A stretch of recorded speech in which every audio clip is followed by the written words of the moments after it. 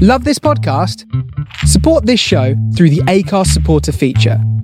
It's up to you how much you give, and there's no regular commitment. Just hit the link in the show description to support now.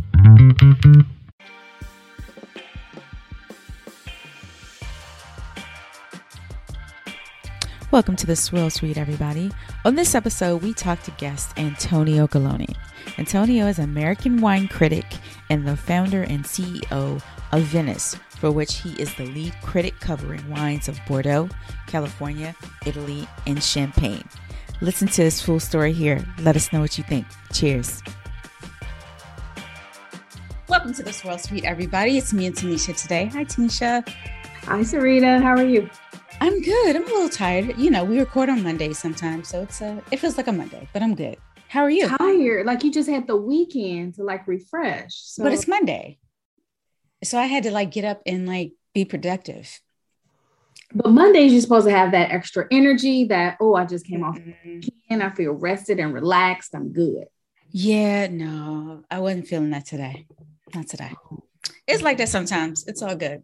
I'll bounce back. Yes. All right. Tomorrow. So how was your week in Paris? Any other updates? No updates. No holding someone's hand and, spinning around in a circle. None of that. Okay. Nothing amazing. All right. I'm trying to think of what I did that was extra. Not just sat out on, they have this thing called Paris Plage, which they make a few areas into a beach for the summer. And yesterday was the last day for it. So I went out and sat out there for a little while. And went longer, but then the clouds came and it got gray and it started getting windy. And I was like, I think I should go now. All right. So, did you have any great wine? You mentioned a blind tasting that you did earlier. Yes, I did it with some red wines from Southern Rhone. So they were delicious. The Pop and a Minervois. Both red. So very nice. And did you were you organizing the blind tasting so you knew what the wines were, or were you participating? I organized it. And so I know. Okay. So I was just kind of not quizzing, but had a friend taste them. And was like, what do you get? What do you think? What are the flavors and aromas that you're getting from this? And it was funny because she didn't get it right. Really likes Côte de Rhone. So that's why I was surprising that she didn't. She's like, oh my God, I love Côte de Rhone. I was like, see, you never know what, when you blind taste stuff, you just don't know. Because people say they like something or they don't like something. Oh, I don't like this wine. I don't like it. I taste them on it. And then they're like, oh, this wine is great. What is it? Oh, I can't wait to buy a bottle. Ha ha. Blind tasting is it's a learned behavior. I don't know why some people think you're born with this gift of, I can taste anything blind and know what it is. Not so much. No, it's a skill. And I tell people, it's blind tasting is more of what it's not than what it is. When you taste it, it's more, okay, it tastes like this, so I know it's not this, this, and this. Yeah, absolutely. Acidity, so I know it can't be, this other. Yeah. So it's more of that. Well, we have a very special guest with us today. His name is Antonio, and he's a writer, a wine critic. The list goes on. He has his own network. Antonio, welcome to the Swirl Suite. Well, good afternoon to you, Sarita and Tanisha. It's great to be with you. I love your energy. It's just what the world needs at 5:00 on a Monday. We appreciate that. Congratulations on this, your book. Yeah, thank you so much. Sign me up. Antonio is holding up my book, guys. We're doing audio, but I've got some, we're so used to Zoom and audio meetings. I've got some visual aids here, but this book, Sign Me Up, which is a collection of puzzles and questions and games, and it's fantastic. So congratulations on that, because thank you. It's really hard to take something from the start to you have an idea, and then to take it from the conception to doing it and finishing it is really, really hard. So anyway, I love it. Thank you so much. I appreciate that. So before we get started with our conversation, please introduce yourself to everybody and tell them what you do. My name is Antonio Galloni. I own a company called Venice that publishes wine reviews and other articles. The goal with Venice is it's not just reviews, it's a lot of context. So this week, for example, we're going to publish 2 articles on Beaujolais, and I'm reading this final copy this afternoon. And there's a lot of history and how the wines are made and approaches and philosophy. It's not just numbers and short little tasting notes. The goal is to deliver really comprehensive opinions on the world's, great wines. So that's the core of what we do. And then we have other things that we do. We'll do occasional tastings when you can get together in public. We have a series of vineyard maps that we're doing in California. So there's a bunch of different things, but the core is publishing wine reviews. Very nice. I did some reading about you, and it said that you were introduced to wine quite early because of your family. Tell us your initial introduction to wine.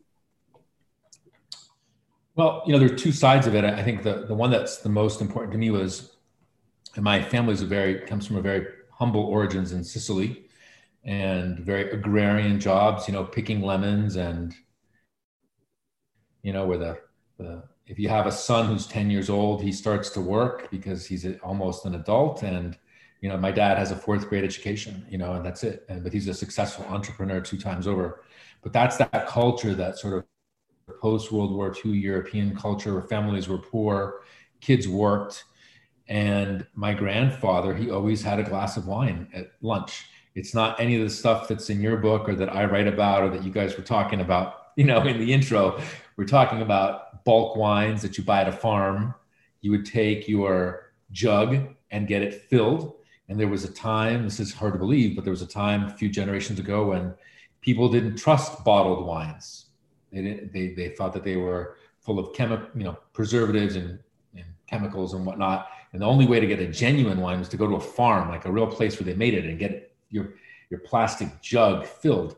So that's what my grandfather would drink. He would drink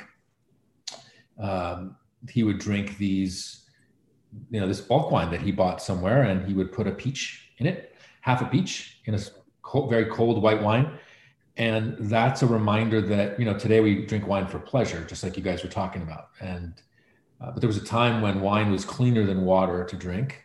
And when people drank it for the nutritional value and the calories, just like spirits, it was really a food basically. So that's my most important memory of wine is really the fact that it's at the table every day.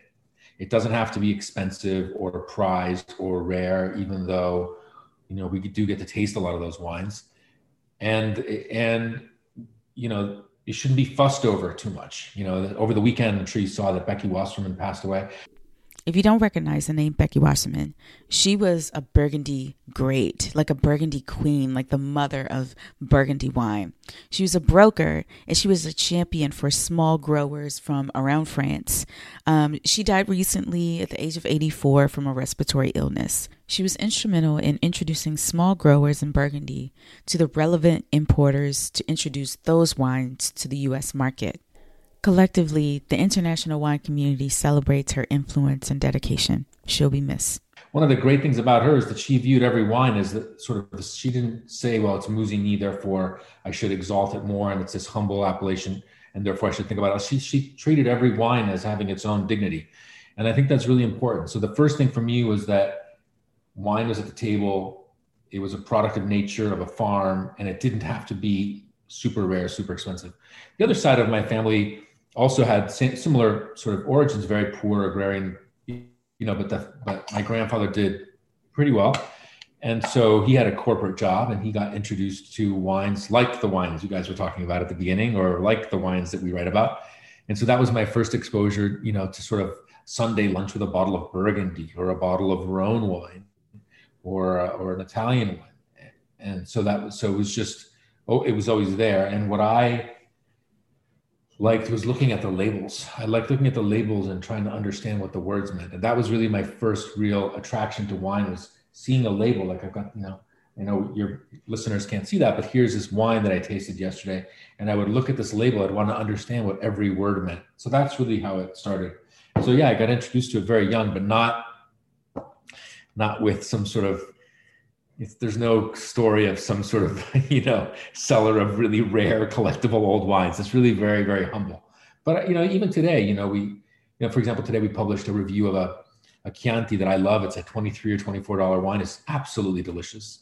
And, as much as I like tasting those more fancy wines, they're supposed to be great, and there's just not much of a surprise when they're great because they're supposed to be great. Just like when you go to a restaurant, if it's an elegant restaurant, it's supposed to be great. So there's kind of not a lot of suspense left, but it's the joy of finding that little hidden restaurant that's tucked in a wall, a little hole in the wall where you have a great meal, or that bottle of wine that's inexpensive, that's absolutely delicious. That to me is actually more fun. So, try to always remember that because it's really important to stay grounded, I think. I mean, the way you speak about wine is truly artful. It seems like something that you love. Like because I also read that you're like a trained musician.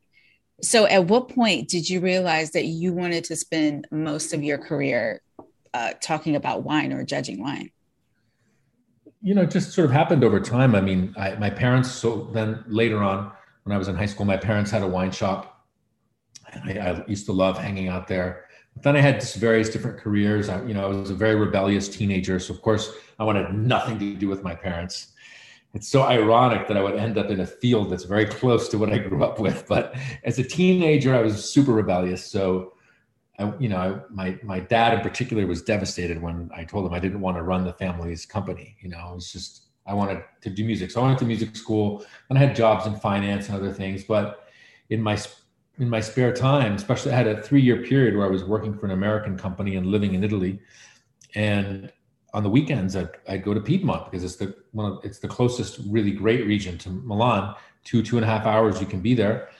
And I didn't have anything else to do. And I just remember being in a winery, where somebody gives you a glass and you're going to go down to taste from the barrel. So you're in this it wasn't a fancy winery, but it was just an old building with an old historic cellar, so the steps are all irregular and you have to bend over, you're going to hit your head, that kind of a setup. And we were going down, so I remember exactly where I was. I remember going down it was in Barbaresco, going down to taste wines from the barrel. And at that moment, it sort of hit me like a bolt of lightning, people would say, but I just knew like, this is what I want to do every day. Like, this is what makes me really, really happy. And I think if you can find that in life, it's really quite liberating. And so I knew that that's what I wanted to do. And then it just sort of happened from there. Is that where the Piedmont Report started? Yeah. And then, so I had those 3 years where I lived in Italy and I had loved those wines all along. My dad loves them. But at the time, they weren't really collectible at all. I mean, there were a few estates that were well known, but these were not expensive. I mean, they're not inexpensive wines, but they were wines that you could afford to buy and drink, and that you could go into a store, buy a bottle, decide you liked it, and go back and get more. That doesn't exist anymore. So, and my parents sold them, so I was exposed to this, from a really young age. And then I went to live in Italy for 3 years, and I was there all the time tasting these wines. And then I came back to go to business school. I thought I was going to study finance, but I just really wanted to taste wine and write about it. And at the time, there weren't that many sources for information on Italian wines. It was just really, there's the Wine Spectator, James Suckling always did a great job.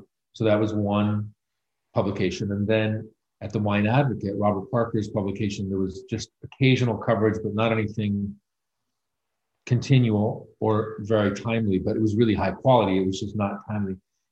And I had just been there for 3 years, like literally, and I had all of this information like inside my head. And so I just started to write it down really just for fun. I started to take notes on wines just for myself, just so I could remember, oh yeah, like 2 Fridays ago, that Pinot Noir that I really love, that was Literai or whatever. And so I just started keeping track of wines for myself. And then when I came back to the States, I saw that there was this, what I thought was an opportunity, not a lot of people writing about Italian wine. And I had a lot of firsthand knowledge. And so I just started writing it for fun. And then it just turned into this publication, and it just sort of happened on its own. But, I just really think if you follow your passion, you need a little bit of luck. Let's be honest. I think you always need a little bit of luck in life. And I've had more than my fair share, but it was just I just started writing really out of passion for those wines. And then it turned into a publication, and then that was the beginning. So after the publication, that led to several other opportunities, and you became a wine critic. Did you enjoy that at all? Yeah, I mean, so that's what Piedmont Report was. It was my reviews of these wines with some other kinds of tastings, like vertical tastings and things like that. And it sounds sort of funny to say it now. It's like it was about 20 years ago, but that stuff just didn't exist for Italian wines. I mean, there were a few producers who were exalted, like the top Bordeaux or top Burgundy, but there wasn't really I also felt that Italian wine wasn't being written about with the same seriousness as other categories. And I thought that there was an opportunity to write about Italian wines the way people are used to reading about these famous, Bordeaux's and Burgundies and Rhone wines. So Piedmont Report was this collection of reviews. And then I met Robert Parker. I was still a student and I was still in business school when I started talking to him. And he offered me a job right away. And the first time I said no because I wanted to be on my own. But then life got, getting married, having kids and stuff was just too much to do that and have a publication. And I had a full-time job working for Deutsche Bank, a big German bank. So I couldn't possibly do all of that. But Piedmont Report, it was the beginning of writing reviews. And then that led to a job with Robert Parker. First, it was just Italian wines, then champagne. But when I was doing those regions, it was still, I mean, you know what it's like. You're juggling, a full-time job and your passion and family. And it's just really, really hard after a while. So then in late 2010, 2011, I went to work full-time for Robert Parker. But in the beginning, it was just part-time articles. And, the first time I got, the Wine Advocate still back then was largely a print publication. And when I got first of all, I couldn't believe he wanted to pay me to write reviews and my expenses. I'm like, okay, great. And then when the first one came in the mail, and I looked at the Wine Advocate, which at the time was like the reference point for serious wines, it's sort of, that manila colored paper and the black print with the capitals for all the wine names. It's a very unique kind of old fashioned style. When that thing arrived at my door, I thought I should be paying him to have my reviews in this. Did you save your first copy? I'm sure I've got a few here somewhere, but it was like, it was one of those, like, this is just absolutely insane because it happened so fast. It happened, literally, I mean, this is like, being a walk-on and then, playing national title in a sports team or something. I mean, it just doesn't like happen. It's, you just start writing and then all of a sudden you join this very elite publication. And it was very fast, but I was just, I think luck is important. I also think, being in the right place at the right time is what defines success for a lot of people. And it would be great if you could capture that in a bottle and reproduce it, but it's just that thing that happens. So I was lucky. Yeah. So then I started writing for Bob, and I did that for about 6 or 7 years, and then decided to do my own publication. But yeah, it's been kind of an interesting path. Did working full time and being a wine critic, did it all change how you enjoyed wine? Well, this is a great question. It does. It does. In some ways it's good. In some ways it's not so good in the sense that you get to taste a ridiculous amount of really great wines. So whether that's going to a winery and having them open some older vintages, which gives you perspective, or the people that you meet, especially our readers happen to be people with incredible cellars. And one of the things about people with incredible cellars is they often don't have enough people to drink those wines with, people who really appreciate that. So you get to meet these people. They're generally extremely generous, and they enjoy opening their wines for people who appreciate them. So that leads to tasting all sorts of crazy wines. But then like I rarely open. I mean, I have more wine than I could ever drink, but I rarely open a bottle myself. I usually I have those wines. I take them to people's houses when they invite me to things or for tastings that we do. But on a Saturday afternoon, I have all these wines open. So I'll just, if I'm gonna have a glass of something, I'll taste something that I have open. But you do. I think like any profession that that you get so focused in it that maybe you do lose a little bit of the spontaneous pleasure of just opening up something. I mean, I think it's common of a lot of professions, right? They always say that the kid without the shoes is the cobbler's child, right? So there's something about when you get so focused in something, you kind of forget maybe some of the simpler pleasures. And I try to remind myself of like that, to just, go out to dinner, have cocktails, or just go out to dinner and just order a really simple bottle of wine and don't care what it's, how, good or not good it might be technically. So yeah, you can lose a little bit of the pleasure of it, but you have to sort of remind yourself why you started. For me though, I mean, this is the best job in the world because I get to taste all the wines of my favorite regions. But I'll tell you, if you didn't like it, I mean, I have in this house right now, probably 600 wines that I have to taste in the next couple of weeks. And wow. If you didn't like it, it would be the worst job in the world. Yeah.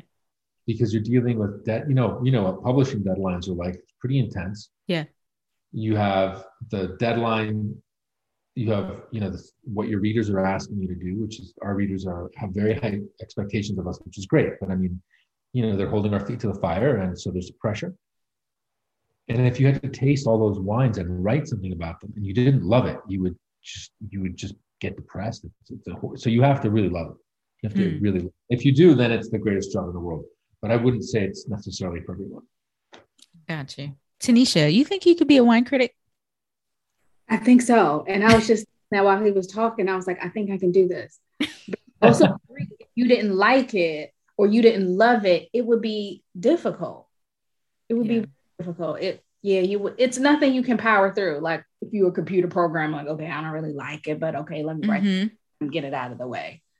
But as a wine critic and knowing that people are depending on you to write what you need to write and making sure you hit your deadlines and all the wines you have to taste. Yeah. You gotta love it. Interesting. So all of us have judged wines before. What's like something that you like to drink after you've been tasting wine all day? Something with bubbles. Yeah, same. It can be beer. Beer is one of my favorites. Sometimes champagne, but if it's really high acid, that can be a little bit disturbing. But something with bubbles and cold. Yeah, I don't really. Some people like to drink. Parker really loved drinking like scotch and like one or two heavy duty drinks like that. But I just can't. I can't fathom the idea of some sort of hard alcohol after drinking, because if you're tasting, let's say you're in a competition or whatever, you taste 20 wines or 40 wines or 50 wines or 10 wines, whatever it is, but there's some amount of that obviously that's getting into your bloodstream anyway, no matter how diligent you are. So to then go out and like pound like a hard drink to me is a little much for me personally, but other people can. But I'd rather drink something that's cold, bubbly, and preferably not too alcoholic. And that's another reason why you have to really love the job, because unlike Tanisha was mentioning computer programming, but tasting wine, I mean, it takes a physical toll on you. It's not like a job behind a computer in the sense that you can walk away from that. You're not really putting something into your body. If you decide I'm going to taste 100 Napa cabs today, or 100, whatever, Barolos. I mean, as I said, some of that does get into your body. And if you're not careful and you don't balance that with exercise and not partying, and you try to balance your life so you're compensating for that somehow, it can really destroy you. And I think that there's a lot of people in our business who end up having all sorts of health issues and, who can't let it go. I think that, also we know alcoholism is a disease. So that's something genetic. So it's not like your choice necessarily, but boy, if you're surrounded by all of these things, it's pretty hard to, to resist the temptation. I mean, you've got a house full of, the most exquisite wines in the world, and it's fun to taste it, but then put it away. But some people just are unable to do that. They're chemically unable. And so that's why I think you've got to be really careful in this business, because there's definitely some pitfalls.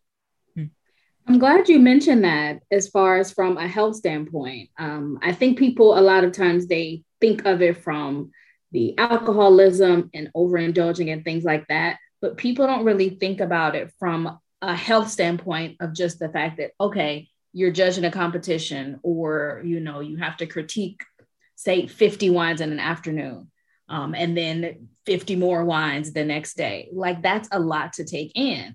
And from a health standpoint, if you're not drinking a whole lot of water in between, if you're not, eating a couple crackers, if you leave there and then you want to go home and have an actual full glass of wine, like some people do, they're like, I've tasted all day. Now I want an actual glass that I can drink myself.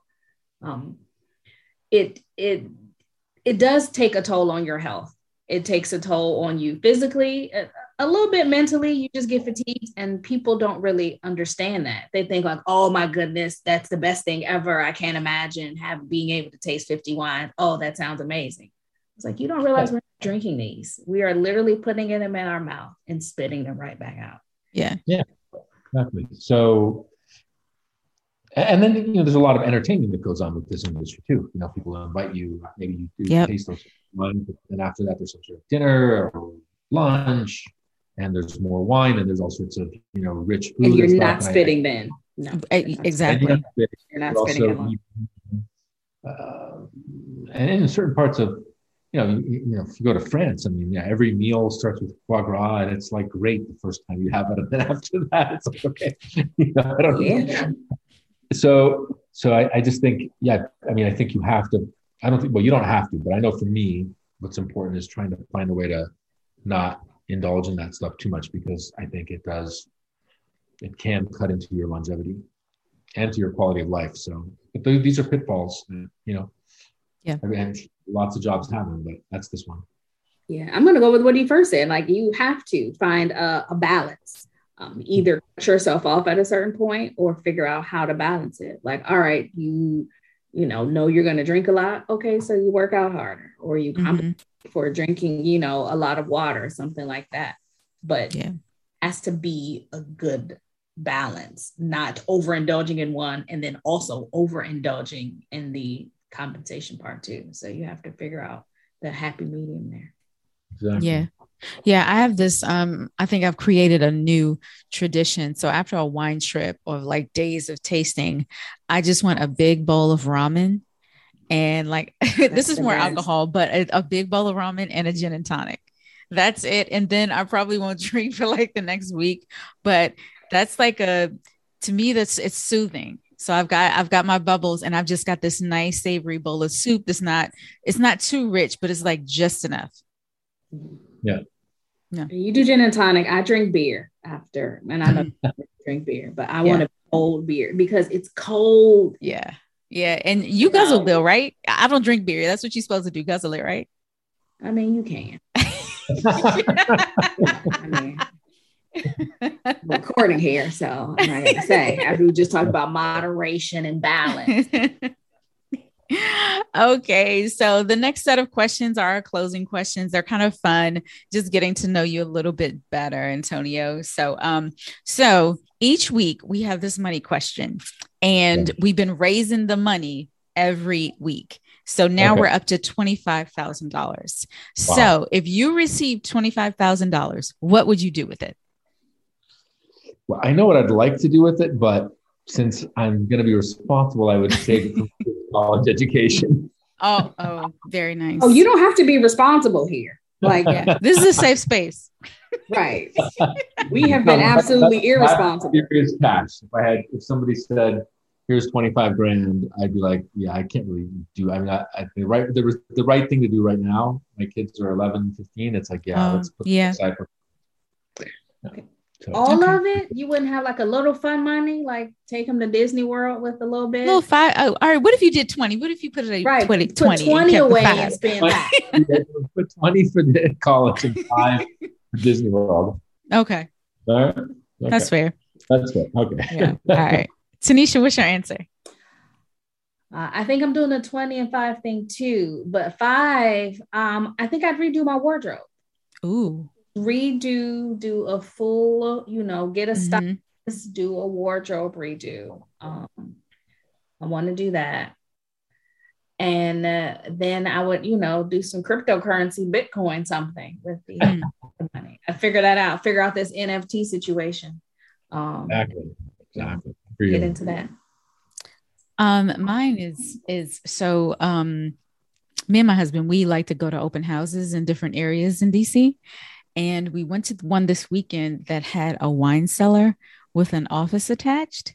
And it was more like a closet because it was like the size of an office, but it didn't have windows or doors. So I was like, oh my God, this all would be mine. Yeah. So we're going to go with a wine cellar with an office or closet attached, because that's perfect for podcasting when you don't have windows. So that is my answer. It wasn't big, small wine cellar, just racks all around in the basement, dark, cool, with a small office attached. That's it. That's what I would do. Because I don't even want a big cellar, because I drink the things I have. So I don't want to have a cellar with, oh, look, it's 200 bottles. Like, I don't want to drink 200 bottles. Yeah. Yep, totally. So more than 2, more than 20. But 200. Mm-hmm. Okay. Gotcha. All right. Next question. On fresh bread, olive oil or fresh butter? You're breaking my heart. This is the hardest questions anybody's ever asked. I thought it would be easy for you. I thought you were just going to choose olive oil because of Italy. I love olive oil, but French butter. I mean, that's what I was about to say. French salted butter. Woo! I mean, a baguette. You already know. Butter. Mm-hmm. Yeah, I mean, it's just, I remember the first time I had that for breakfast in France, like with my parents a long time ago. I was like, this is like it. This is it. Yeah. That's an unanswerable question. This is understood. This is a very heavy duty existential question. With no answer. I can't answer. He's going to be thinking about it all night. He's going to wake up in the middle of the night. Like, the hardest question I'm working out. When I saw it, I started to stress out. I'm like, how am I going to like, this the question that did it. Okay. And he looks stressed out, guys. He looks stressed out about this question. Stressed out. I'm stressed. I'm sweating. I'm sweating. Okay, you don't have to choose. We won't make you. Tanisha, what about you? Oh, salted butter for sure. French salted butter. Yeah, and it's butter for me too, because it's your fault. Because when I came to visit you, you took us to a place specifically for butter. For the butter, yes. For the butter. I remember. Yeah. There was wine there, but you were like, no, it's about the butter. This bread and this butter. Yeah. And so I totally get that. Okay. What's an Italian wine that people need to drink more of? Well, that's white or red? You choose. It's summer. Choose white. Well, I'll tell you. I think Soave. I love Soave. Yeah, is very misunderstood because it's mass produced, and so a lot of people have this experience with these wines that are pretty watery and bland. So rightly, they've got an impression of sort of industrial plunk. But Soave to me is an interesting wine because it's delicious when it's young, obviously, but it's one of those wines that will really surprise you with aging in a way that you would never expect. I'm not saying it's a 30-year wine like a Great White Burgundy or Riesling or anything like that, but first of all, the wines are inexpensive. So you could buy 3 or 6 bottles, drink 1 or 2 when they're young, put 1 or 2 away. And, when they start to have 5, 6, 7, 8 years of age, you're going to find, if you buy the right names, you're going to find really beautiful wines that have aged and have those complexities that we like in wines that are, that have had a few years in the bottle, where the primary fruit maybe starts to soften, and you get, especially in Soave, there's a lot of, these wines can have a lot of minerality and a lot of savory qualities. So I think Soave is a beautiful white wine, because of that it's a very rare combination of distinctiveness, the ability to age, and value. And there's not a lot of wines where you can say, I'm getting all three. I'm getting a wine I can drink now, getting a wine that I can age at least into the midterm. And by the way, I'm not breaking the bank here. I'm not killing my budget. So I vote for Soave today. Gotcha. Tanisha, do you have one? An Italian wine that I think people should know about. I think most of them. That's fair. But I recently had, since we're talking wines, I think it was Fiano. And I really liked that. And I'm pretty sure I hadn't heard of it before. But yeah, that's I think that's the beauty of Italian wine. Yeah. I'm drinking a Pecorino. Yeah, I'm drinking a Pecorino, and it's wonderful. And like when I open the bottle and taste, like, wow, why don't I drink more of this? It's crazy. It's wonderful. Yeah, Italy's, I think it's one of those countries where there's just, first of all, I think it's still the only country in Europe in which every region makes wine. And it's obviously, as I'm sure you know, extremely varied in its climate, because you have the boot. So you're going from the north, which is very alpine, all the way to, the construction of the country itself. You can just see visually that you would expect to see a lot of diversity, because you start with the Alps, these alpine regions, and then you go south. So you're kind of traversing a lot of land, or a lot of longitude as you go down. And so you've got like all of these different areas, and it's just, people will say 2,000 indigenous varieties, 3,000, I don't know, a lot of variety, a lot of different places, white, red, wines that are made sort of more natural, low intervention, wines that are sleeker, everything in between. And I think Italy is just one of those countries you could spend your whole life, researching it. Some people have, and you still feel like you're a student. That's a beautiful thing about wine. You asked me before how I got into it, why I got into it. And I think one of the things is that, you're always going to be a student. Mm-hmm. There's always going to be something that you haven't had, a producer you don't know, a variety you don't know, a region that you don't know, a vintage that you haven't tasted. And it's one of those interests, for people who are maybe thinking about getting into wine, or who are sort of kind of interested in wine. It's one of those interests that you can nurture your entire life. Whereas some things, maybe at a certain point in life, you get tired of it, or if it's sports and athletics, at a certain age, you can't necessarily always do the things that you did when you were younger. It's, something like wine is one of those things where, you have a lifetime of learning here. You will always have something to learn and something to engage you. And so I think that that's one of the things about it that I find really fascinating and fun is, we're all students. We're all on our own paths. There's always going to be a new door to open, something new to discover. And I think that there's not that many pursuits that you could say that about. So it's really fun. Yeah. So this next question is for both of you. Tanisha, you studied Italian wines. You have your CSW and a wealth of other certs. What is the best way to study Italian wine? Oh, geez. One, geography, like kind of knowing the regions and then knowing the grapes and then drinking them. I think geography has a lot to do with wine just in general. But if you know places and you can say, okay, well, these grapes are in the north and then these grapes are in the south, things like that, that will help you. And then just drink those after you get the geography of the town. Antonio, what do you think? Well, I'm a big believer in things that are practical. So the best way to learn about Italian wine is, if you can, is to go there.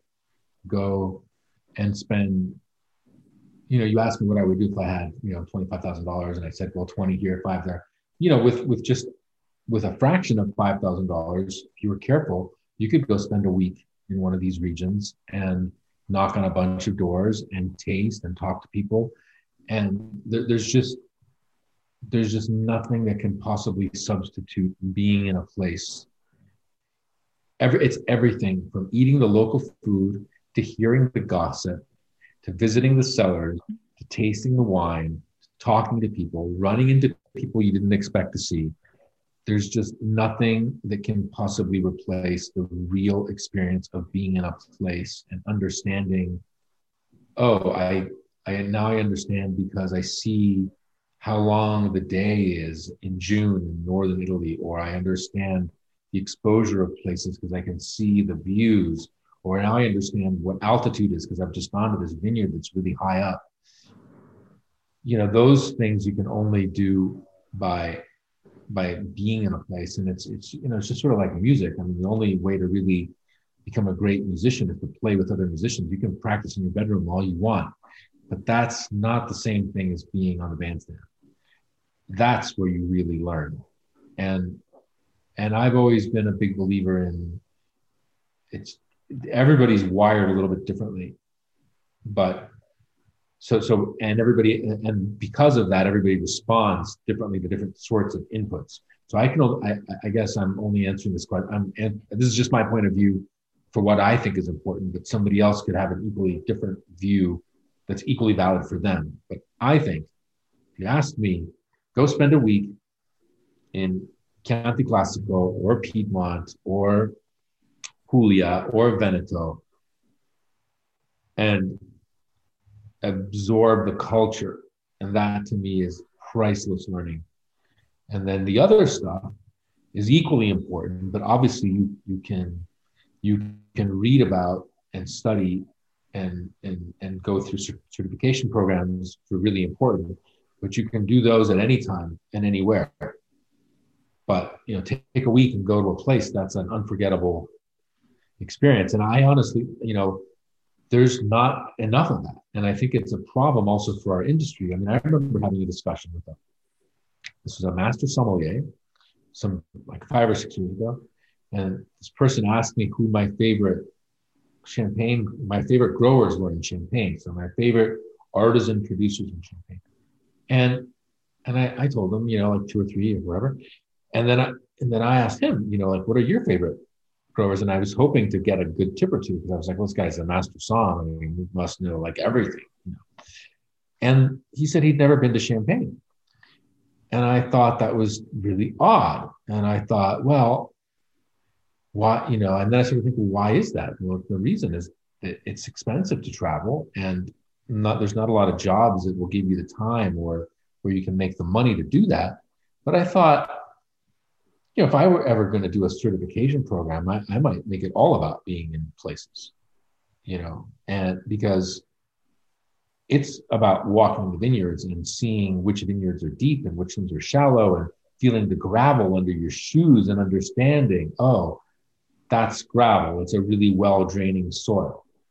Like that is really, really priceless. And I think for the industry, it's a challenge because there's not enough opportunities for people to have that kind of an education because it's expensive. So this is a long-winded answer of me saying, that I think there's no substitute for spending time in a place if you can do it. And if you can't do it, try to find a way to put it together, maybe go with some friends, see if you can share some expenses. Maybe it's not to Europe, maybe it's a trip to California,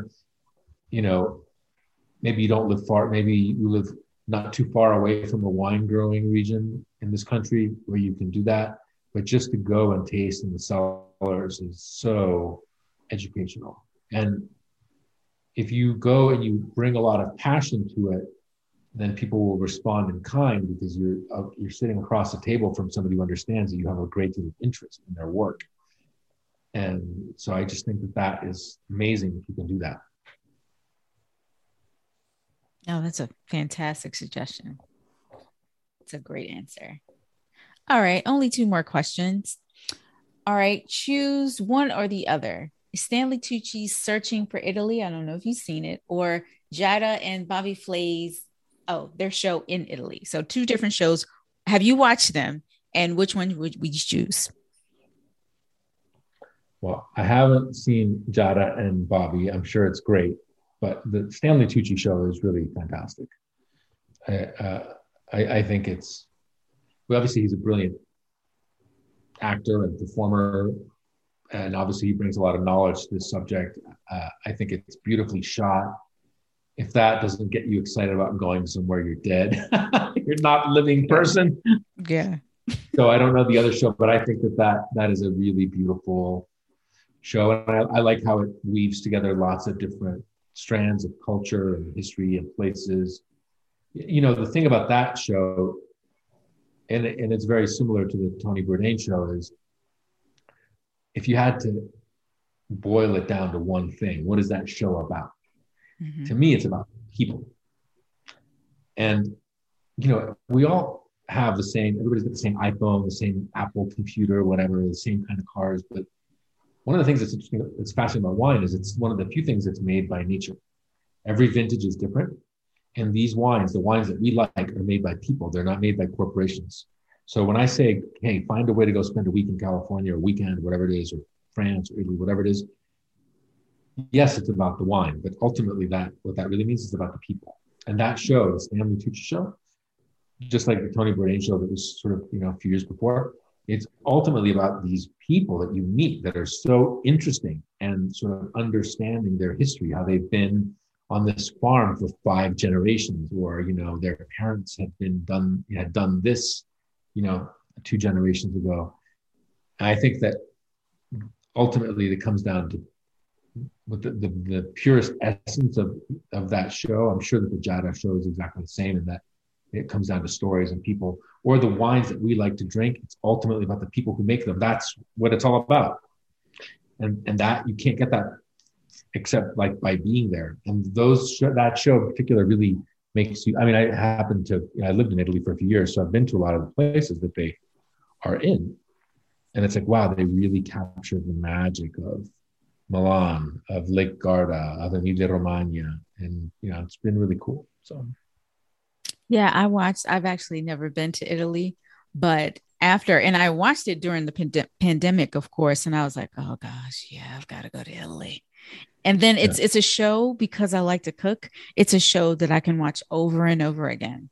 And I like Stanley Tucci's voice. I love that the way he connects with the people, because he's also Italian. So I think it's extremely well done. And it gave me hints of Anthony Bourdain in some sense. And I really connected with it. I loved it. Yeah. Yeah. Tanisha, were you able to watch? Nope, I haven't seen either of those shows. Yeah, no. All right, last question. What's something that's Italian that should not be made in the US? They shouldn't even try to make it, because it's not going to be as good. You're going to get me in trouble. It's because there's quite a few things actually, but I think he's like, my answer is coffee. You said coffee? Yeah. Huh. Interesting.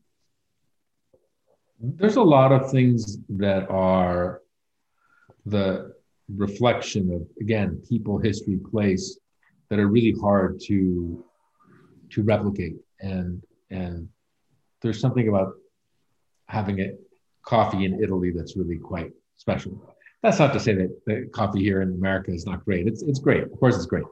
But there's something about an espresso in Italy that's great plus, you know, the cherry on top. So I say that just kiddingly. You know, these places, not just Italy, it could be France, it could be Greece, it could be Spain, it could be California, it could be anywhere where things are from the land, it could be the crabs in Chesapeake Bay. I mean, there's something about things there's a lot of, thankfully, right? As I said before, we all have the same iPhone. It's wonderful when you can find something that's only made in one place, or that is really made at a very high level in only one place, because the whole world is standardized, and you can get off a plane and have the same Starbucks Frappuccino like anywhere in the world if you really want. And some people want that, or the same Shake Shack burger, you know, no problem. I mean, my kids love it. There's something about that that's okay. But to me, there's beauty in things that come only from one place. It's the wild ramps from this place. It's the morels from Oregon. It's the, you know, Maryland crabs. It's, you know, Maine blueberries. It's an espresso in Milan at the right shop, you know, the right bar. It's And those are unique experiences. And thank God that we have them because the whole world now is like Amazon. I mean, you run out of something, you want it delivered to your house tomorrow, and that's the whole world is moved in this direction of standardization and technology. So I like anything that is not that for whatever reason. And so there's something about when you have a coffee, when you go, you're going to send me a text. You're like, I had my first espresso. You're right. You ruined coffee for me in America. But no, so that's my answer. But I mean, I could be quite a few things, but that's the one that's like when you get there, it's When you have a coffee in Milan, it's like, okay, or Naples or Rome, it's like, okay, that's coffee. Yeah. Tanisha, what about you? You've been to Italy. I don't know as far as things that they just should absolutely not try to do, because I feel like they try to do everything. Mm-hmm. And since my first experience with most of those things was the American version of it, it's hard to say like, okay, don't do this again. I understand. Yeah. Okay, that's fair. Yeah, sorry. I know that like I talked around the internet, but like I'm really sitting here thinking like, what could it be that they just shouldn't do at all? Yeah, I mean, my answer is obviously a joke. Oh yeah, no, I completely understand. But I'm like, what? I mean, America, they're gonna try everything. Yeah. Whether they nail it or not is a different story. Yeah. No, they just yeah. I've never been to Italy, but my husband, he's crazy about clothes, so he knows Italian suits. So his answer would most likely be clothes, would be suits. Okay.